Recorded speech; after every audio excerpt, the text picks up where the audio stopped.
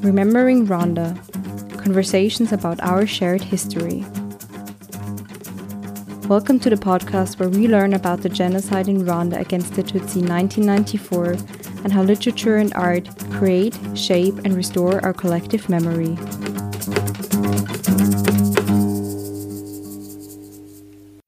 Welcome back to Remembering Rwanda. My name is Laura, and in today's episode, we're meeting online via Zoom.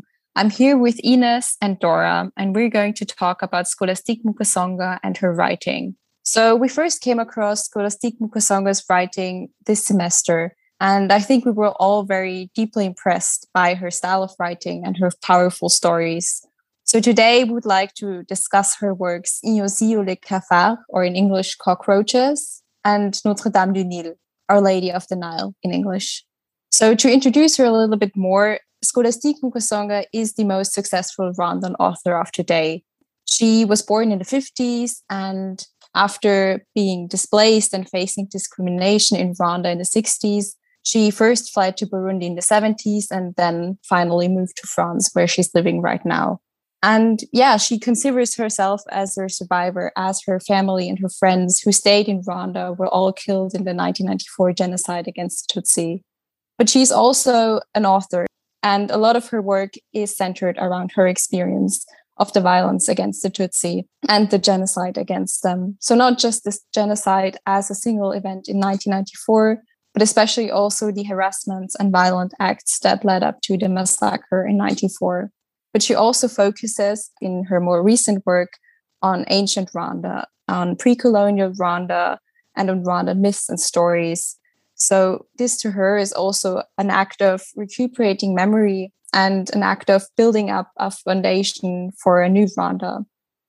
Scholastique Mukasonga writes her works in French, and we chose to include some quotes in the French original, but we're going to read out most of the quotes in English as this podcast is done in English.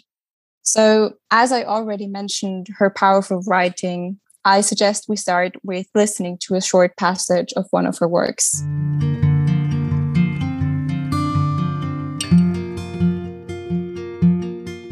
Due to copyright issues, this quotation has been removed.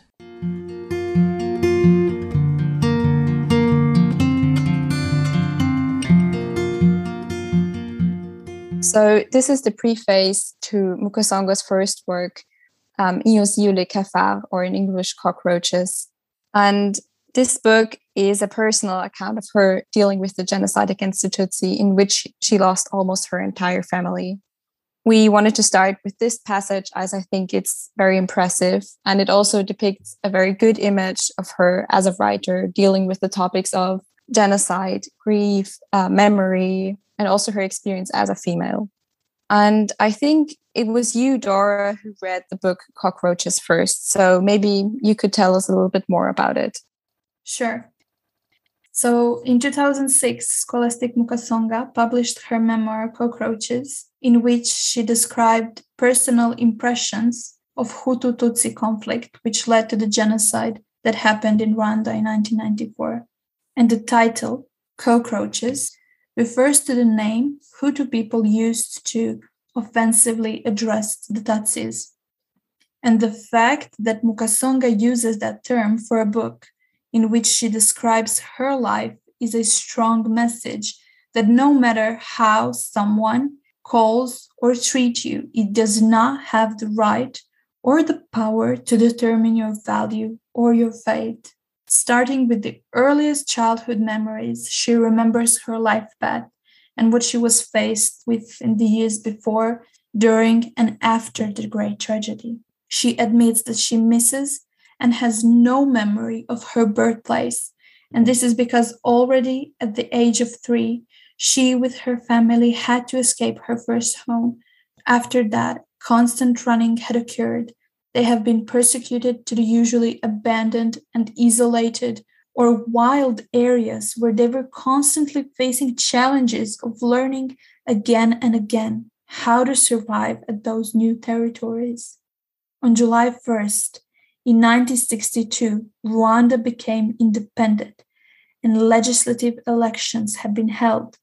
But those elections were supervised by Hutu people, so Tutsis basically ended up giving their votes to the people who killed them. Already in 1964, 2 years later, the foretaste of 1994 genocide had happened. A lot of Tutsi people have been killed, so others have chosen to live in exile. But then, even that was put under surveillance, possibly to prevent mass exile. Somewhere at that time, because of everything what was going on, Mukasonga's family also decides to move and once again establish new life. They came to the place Gitagata, or how Mukasonga addresses it, the place where her parents were killed. Because of that, it is a huge paradox that she also calls this place her happy place. After all, Gitagata is her home. It is a place where she lived most of her childhood, where most of her memories has been created, where she found out who she wants to be. Nevertheless, Gitagata wasn't really a happy place. The exiled Tutsis lived surrounded with soldiers who were constantly hurting them with the excuse of security checks. Sometimes they would even fire from weapons, throwing grenades on school kids, burst into their homes, or confine them inside them. And also raping women wasn't a rare case. Living under those circumstances, Mukasonga somehow managed to pursue an education, even though in that time it is nearly impossible for Tutsi children to gain that. However, in 1973, while studying social work, she has been literally driven away from her school and sent home because of the once again rising tensions in the country. After she comes home, her family had a big discussion in which her parents had to make a choice which from their children are going to send abroad and enable them to have a better life. Can you imagine? The choice was made, and she and her brother went to Burundi to start a new life as a refugee. Eventually, Mukasonga finishes her education and starts her own family in Burundi. But in the meantime, she managed to visit her family in Rwanda a couple of times, even though it was pretty difficult to enter Rwanda and go unnoticed, so she does not harm either herself, her family, or a whole village.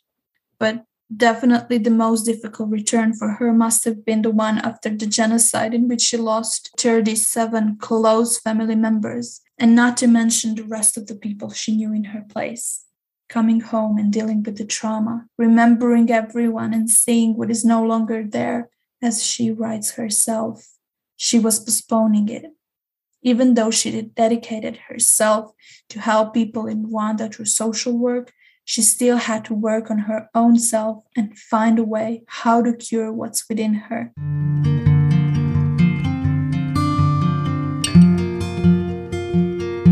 Before we continue, let's hear one part from the book Cockroaches.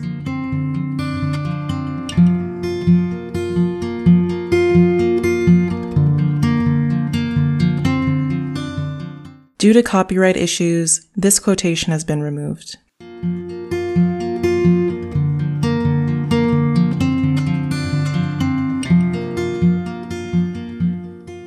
So one thing that I think is really impressive when reading Mukasonga, and that also shows in this quote that we just heard, is how she explains the years leading up to the genocide, and that it wasn't just like one genocide against the Tutsis in 1994, but that there were many violent acts leading up to that. And I think this is something that her work made me understand, because before that, before reading her work, I didn't really grasp the situation that well. Or what do you think? What did her work make you understand? Yeah, totally. And the thing is, if you think about just the genocide in 1994 against the Tutsis, it's one huge outbreak of violence and hatred and stuff, but you hardly ever think about or hear about why all this hate and why it was like that brutal and savage. And her explaining the situation within the country makes it so much more, I wouldn't say like I understand it, but it kind of like shows you how all this violence was built up and how the hatred was built up and what came before that. It wasn't just one event that happened out of nothing. There were so many like decades before that. And that's something I realized while reading it. And because it's so personal, because it's her personal story, you like feel it even more and you get engaged even more because you have like her personal story, her experiences, her family, who she portrays, and you kind of follow her family story in a even bigger like circumstance and even bigger events. And her personal story is just one example of so many more personal stories out there. And yeah, I absolutely agree with that. I feel like Mukasonga opening up and speaking about her personal experience, not just that it helped to understand how it happened, because most of us, even if we know just about the genocide in 1994, but there was like so much more, and Mukasonga told us about it. And why is it important to say all those things? It is also because it gives us a way to see things differently, to understand. And it is important to understand how we could prevent it in the future, so it could never happen again. Yeah, and something more that struck me about it, and which I came to realize when we did more research and also read interviews by her and stuff, that she also started to cope with her trauma and her experiences through writing about it. And that it took her, I think, 10 years until she went back to Rwanda, like after everything that happened. And through writing, she first came to deal with all that she experienced. And she wrote like a lot of autobiographical stuff. And we will later hear about the novel she wrote, the first novel she wrote about what she experienced. And through that, she heals her own trauma, but tries to heal the trauma of all Rwandans in a way and write for them. That's something she emphasizes on a lot, that she wants to write and create a memory, but also help to deal with what happened. And I think that's something in Cockroaches especially is done so well, because she talks about so much more stuff than just her personal story. She talks about like political climate, like social politics in school life and all that kind of stuff, like lives for refugees in Burundi and the situation in Burundi,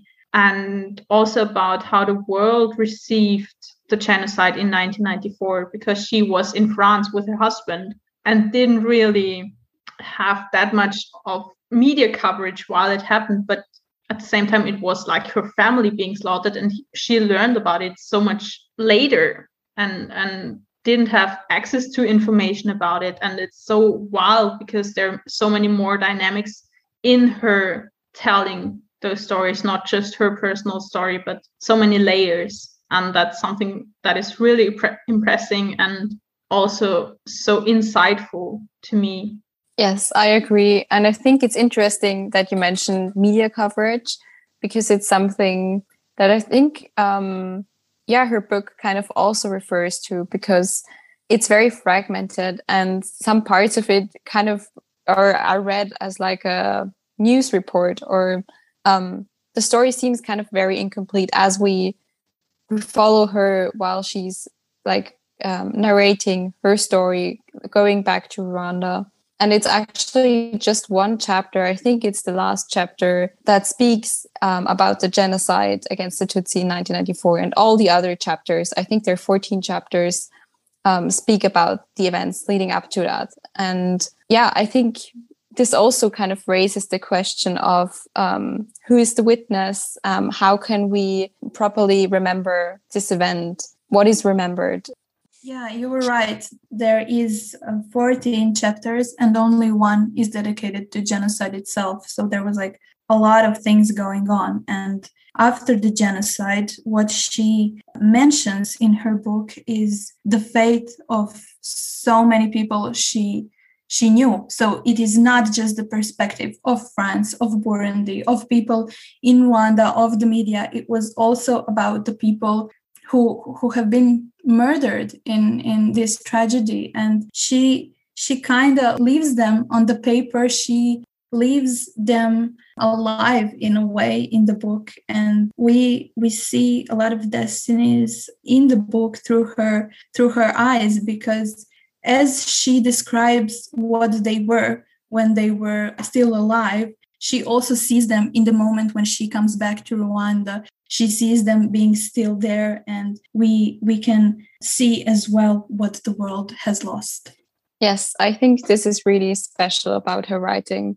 And it seems like we're able to read the story through Rwandan eyes rather than through Western eyes. And one thing Mukasonga also mentions is how important it is for her to also make the readers guardians of the memory that she inscribes in her books. So it feels like while we're reading this memoir, we're also becoming, or we're getting to know her memories, we're getting to know the story, and we're taking part in this kind of collective process of memorizing and recuperating and restoring.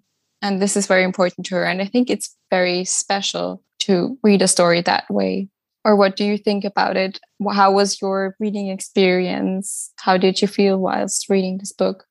First of all, for me, her style is like so clear and beautiful in a way, beautiful and simple, that like the stories she tells are getting so much more emphasis on and are so much more important than her way of telling them. And she talks a lot about her mother telling her stories, like an oral tradition, and women in general being guardians of memory in Rwanda and Rwandan history and heritage before colonizers and before European ideals were induced on them in a way.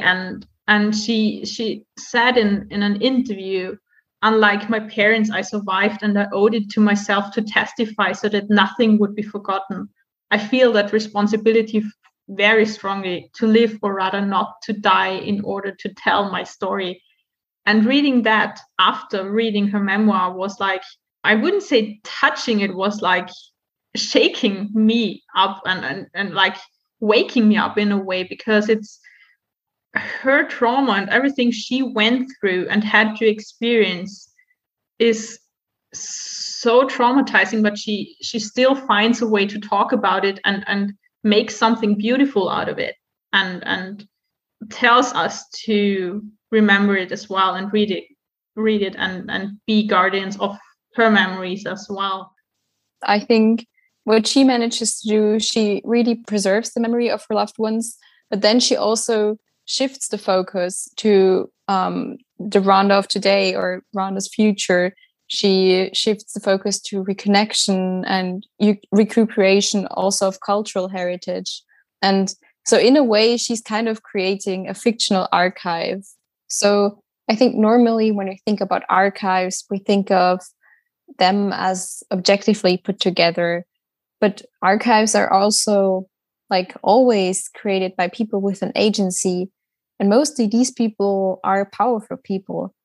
So they only preserve like one specific way of looking at history or specific aspects. But art doesn't really present itself as neutral. It's also created by individuals and also shares one specific story, but it presents itself in a different way. And in my opinion, art makes us understand things that archives can't. Like we can read many documents, but sometimes it's just a book like Scholastique Mukasonga's book that really makes us understand things and like really makes us grasp the situation. Or for me personally, it was when reading Mukasonga's, Si ou les cafards, I really had to think about how she's creating, I would name it a fictional archive, how she's using memory and creating remembrance through making us readers carriers of this memory. I mean, she wrote down the story of people who died, of like all the events that happened in Rwanda. And by reading, we all take part in this memory. We all get access to this archive, to her story. So when we kind of stop thinking of archives as these fixed entities and open them up a little bit more, so archives also being constituted through people, through their memories, through stories, through art, through books especially, we kind of open up a new way of remembering and a new way of understanding. And this is also what really went through my mind when I read her book.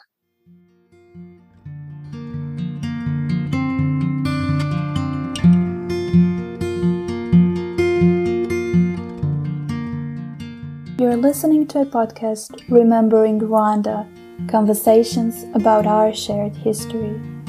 In today's episode, we're talking about Scholastique Mukasonga and her work.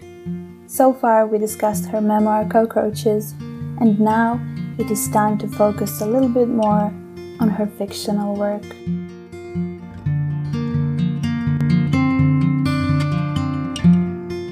We were talking about like her style, and something that was even more impressive to me was when I read her first novel, Our Lady of the Nile. And it was actually her first fictional work.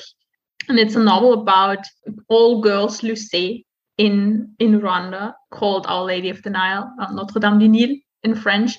And I started reading it in French, and I'm not that fluent, but it struck me as like not simple, but simple in a way, but not like in a plain or like easy way, but it was easy to understand and easy to grab the atmosphere. And that feeling got transported into the English translation as well. And I read the whole novel in English later on.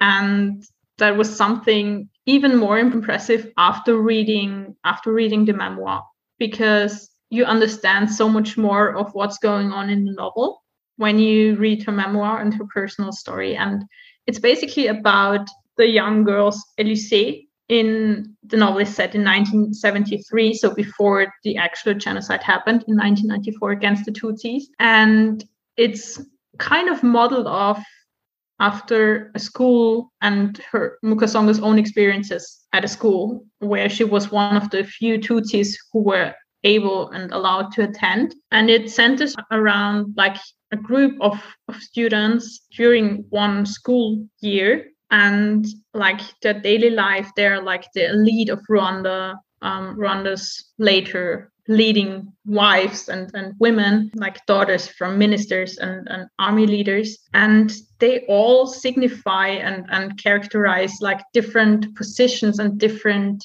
micropolitics in a way of Rwanda. And during that school year, there are riots breaking out, and the division between Hutu and Tutsi students are getting bigger, and there are other figures symbolizing European colonizers and the influence of the church. And there's so many layers in that novel that struck me deeply. And especially since I knew her personal stories, you could so much more relate to it. And that it wasn't just fictional. There was so much truth in that. And it's heavy to read, but it was, I don't know, for me, it was beautiful. And it's a microcosmos of Rwanda and a depiction of the society during those years. And 1973 was actually the year Scholastique Mukasonga herself had to flee the school for social work in Butare and had to flee to Burundi. So there's a lot of her own experiences woven into her writings. And I think she also said that writing fiction gave her even more freedom to reflect on what happened. I think you can see that in the novel. Exactly. Like you mentioned, even though it is fictional, the novel and the memoir seem so close, especially when you read them together or one after another. Like reading the memoir, because it is true, there was like a lot of breaking points for me, even from the first page. Just the dedication that there is on the first page, that this memoir is for a father, for a mother, for all sisters, for all brothers, and the rest of her 37 family members. it already makes a reader shaken, and everything that happens, it's so terrifying. And coming to a novel that is just a fiction, but for which you know that it is made on personal experience, it also brings those breaking points there. So you mean you can emphasize with the characters and you can identify in a way, even though they have like really different stories and experiences, you're like so directly in her story and in her tellings, you're like there. And even though you know you're from completely different social background and like in a different time, and it feels familiar, or you know what she describes, you see it, you feel it in a way. I don't know, but you, Laura, how you experienced reading it? I agree with you. The characters feel so real, and they're also very complex. So I can really relate to what you said. I think everyone can see themselves in like one of the characters. You can really like feel their thoughts. You can follow their thoughts and patterns. And I think it's really touching and also relatable. It was very nice that she created such different characters because they all come from different backgrounds. It really feels like a microcosmos of Rwanda's society in the 70s. And this also helps with understanding the situation. And it's a different approach, like comparing it to the memoir, because the memoir is like a lot more personal and also a lot more graphic in some parts. But reading the novel makes you understand different things. And as the novel is set, I think, in just 1 year or 2 years in the 70s, it also goes really like into detail of like the violent acts that happened during this time and kind of shows the dynamics that can arise in a society. And I think that's great. Something that like really got me was first reading it, but then thinking about it and thinking about all those different characters and layers she put in there. Because if you think about it, it's her first work of fictional writing, and it's so complex and so deep in a way. Because if you take the different, like the girls, for example, there's Gloriosa. She is the daughter of one, I don't know, high-ranking minister, and she plots her own riots in a way through a lie. And she drags friends of herself into that, and she brings like violence to the school. And she depicts one part of Rwandan society, as well as the others, like Virginia and Veronica, who are the only Tutsi girls in the school, who are representing different forms of resistance or not resistance of Tutsis during that time. The one who still hopes for white saviors in a way, and the others who know they can't rely on them. Then you have got like a French or Belgian settler, Monsieur Fontenay, and he represents like the whole colonial and European and missionary influence Europe and the Western countries had in Rwanda, and how they destroyed a society and their heritage in a way. And you have the role of the church. You have the priest who totally is entrusted with the girls for safekeeping and for education and stuff. And he misuses his power given by the church, which represents the role of the Catholic Church during the genocide and during the years leading up to the genocide. There's so many layers in every single character.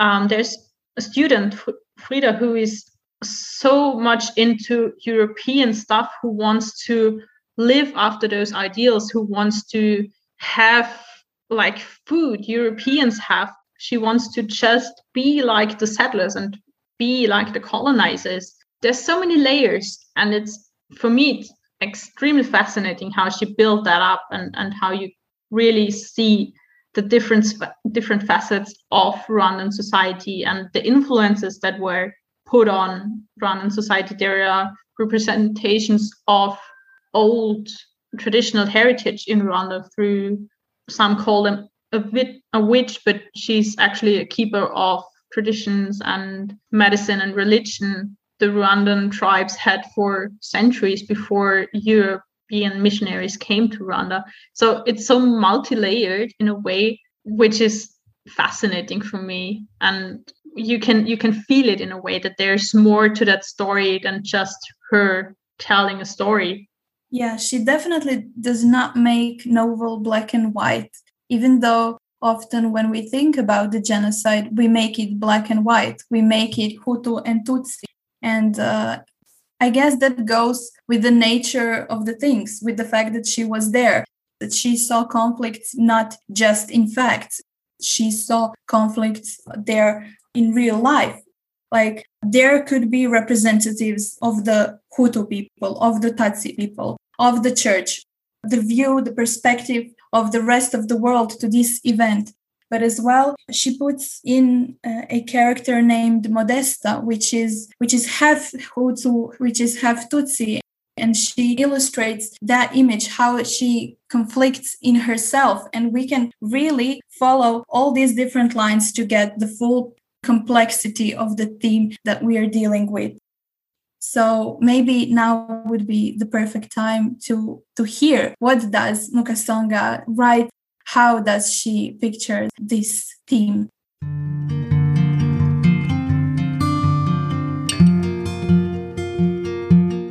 Due to copyright issues, this quotation has been removed.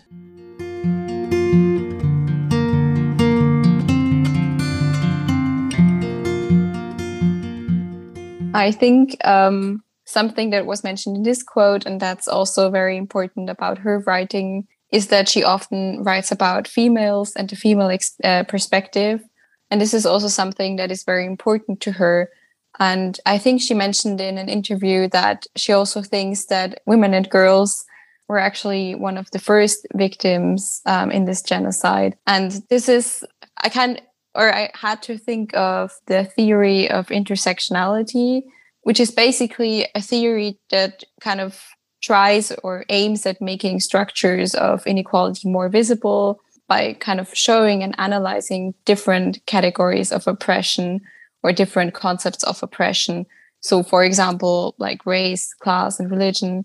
And I think this is very closely connected to her characters. All of her characters raise awareness for intersectionality, because we can't just look at the characters from, for example, a feminist perspective, or try to depict racism, but we can really feel how all of these concepts and categories are intertwined, and how they create these unique experiences. And I think it's really great to read it, and it really helps to understand the complexity of the issue. Yeah, exactly. And what struck me then even more was, while researching, we discovered that there is a movie about the novel, or the novel was adapted into a movie in 2019 by Atiq Rahimi. And of course, we had to watch it to kind of see if the adaptation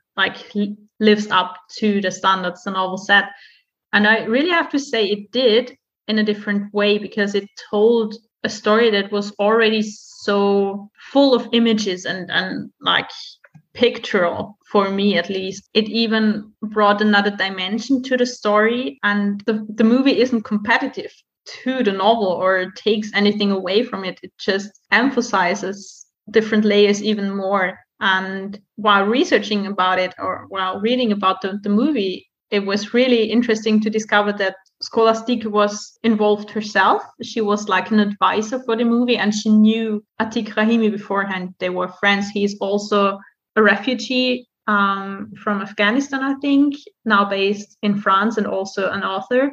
And he really went above and beyond for doing that movie. He did research for 6 months in Rwanda. He shot the entire movie in Rwanda, and he only used local girls as actresses, girls who haven't acted before in any way. He held a special workshop camp, something for them to train them a little bit, but to keep their natural abilities and their natural beings. And they are portraying the girls in such a lively and vivid way, which just adds another level for me to the whole story. And Scholastique herself said that she's so glad he stuck so much to her tellings and was really eager to involve and shoot in Rwanda and involve local girls, that he just stayed so true to her experiences and that she was really glad about it.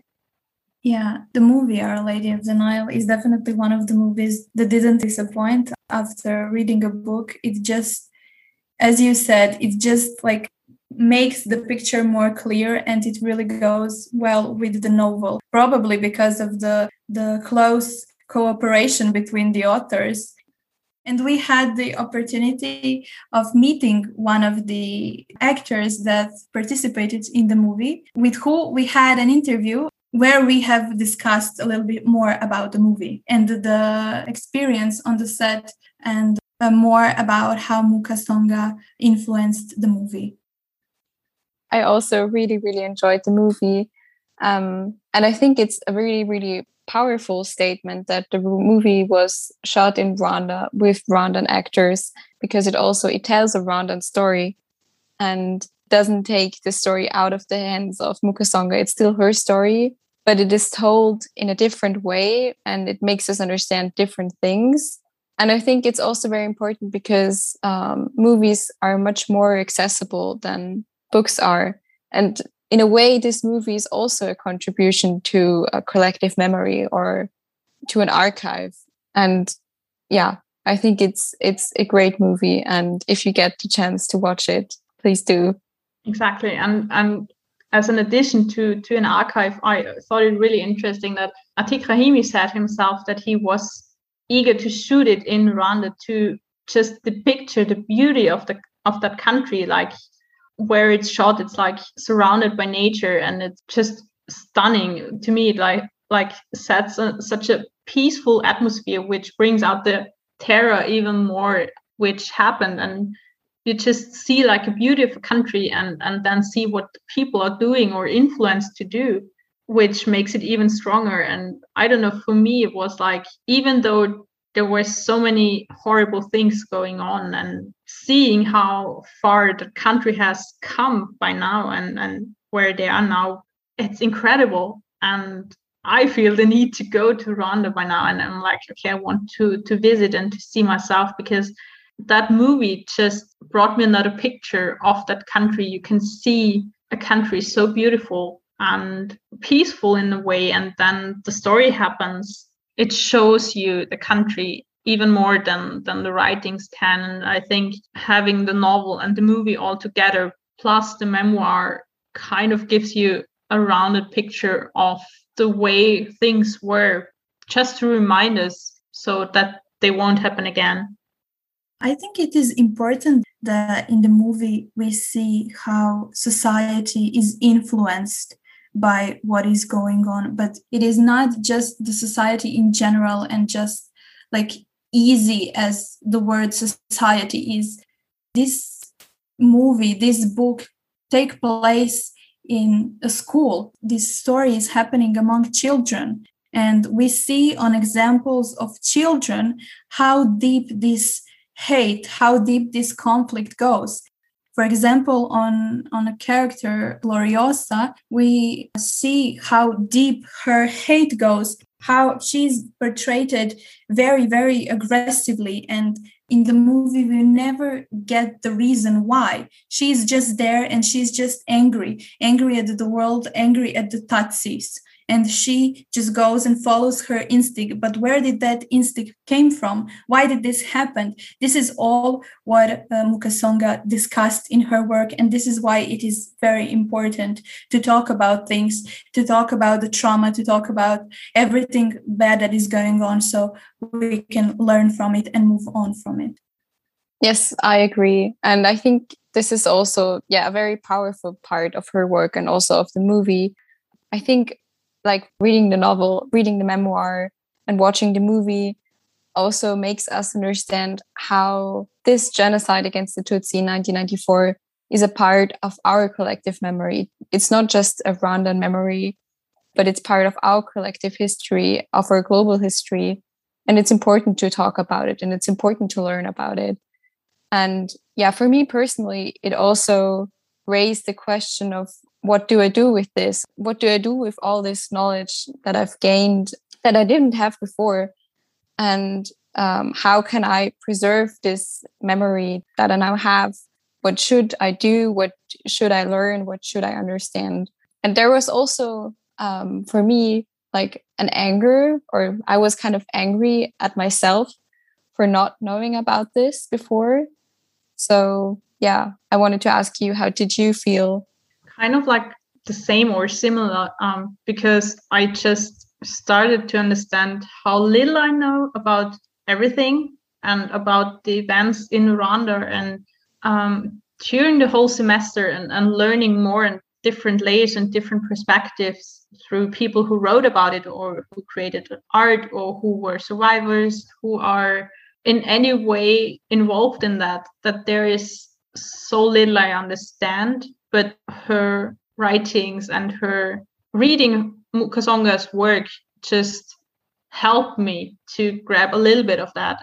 And we discussed it a lot while preparing the podcast and everything. And especially doing that podcast is one form and one part of us doing something with that and spreading the word and just like recommending her novels to anyone. For example, talked to my best friend, talked to my mom about it, and was like, okay, it's so impressive and you need to read that, because I can tell you I can only tell you what it made me feel like and what I realized, but you have to experience it yourself.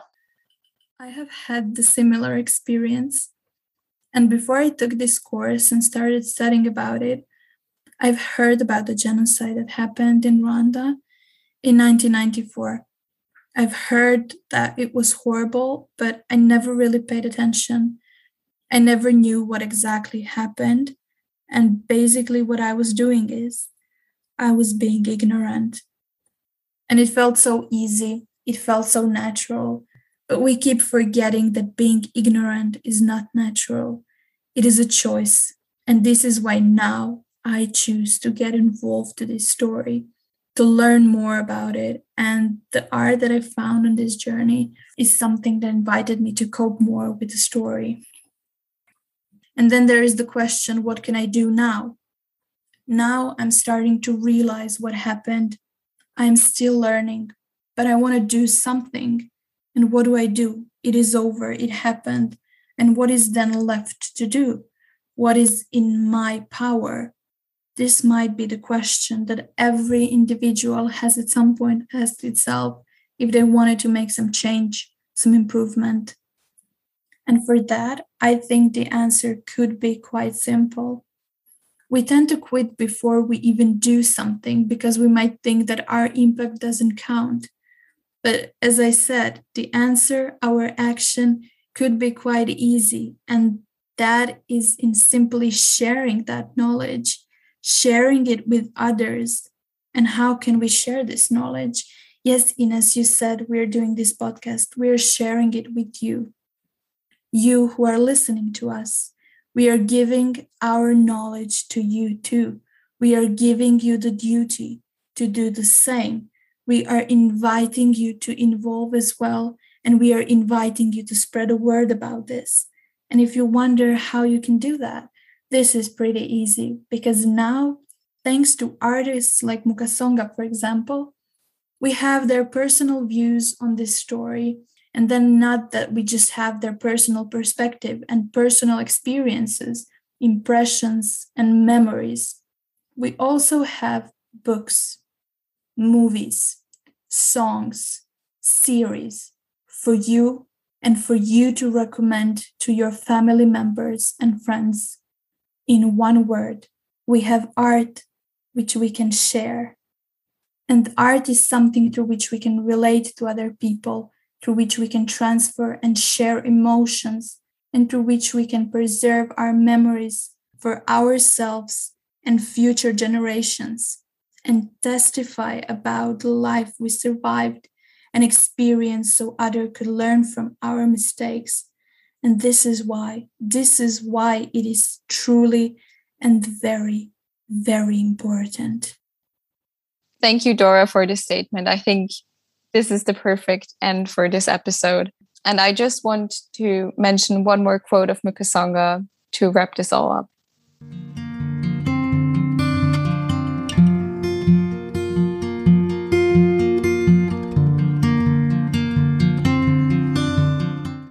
but I believe that I will never stop writing about Rwanda. There is so much more to write about this lost, murdered, recovering, reborn country. There are fewer Rwandan writers, and among them, even fewer women. I know my books are needed. It's as though I receive orders from young Rwandans who thirst to rediscover a culture so long obscured and despised. Writing to meet their expectations has become a duty, but also a pleasure. All I have to do is dig into the trunk of my mother's tales.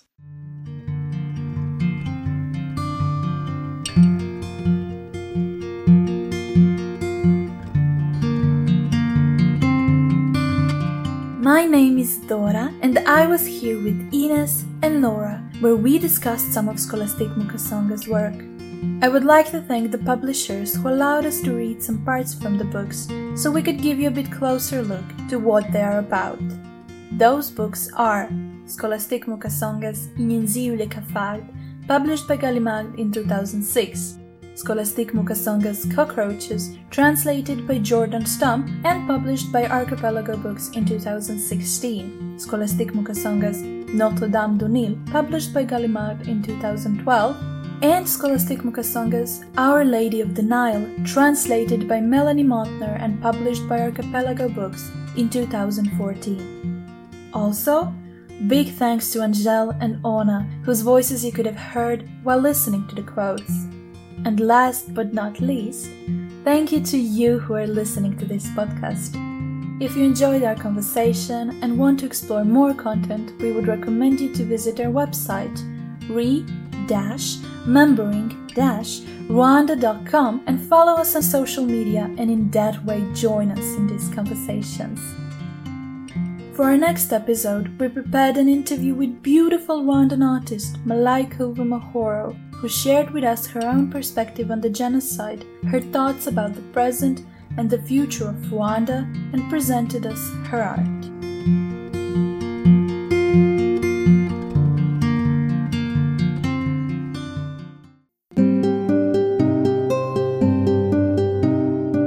Thank you for listening and participating in our collective memory. For further reading, please check out the links provided in the episode description. We really appreciate your curiosity. If you liked our podcast, please share it with other curious people around you.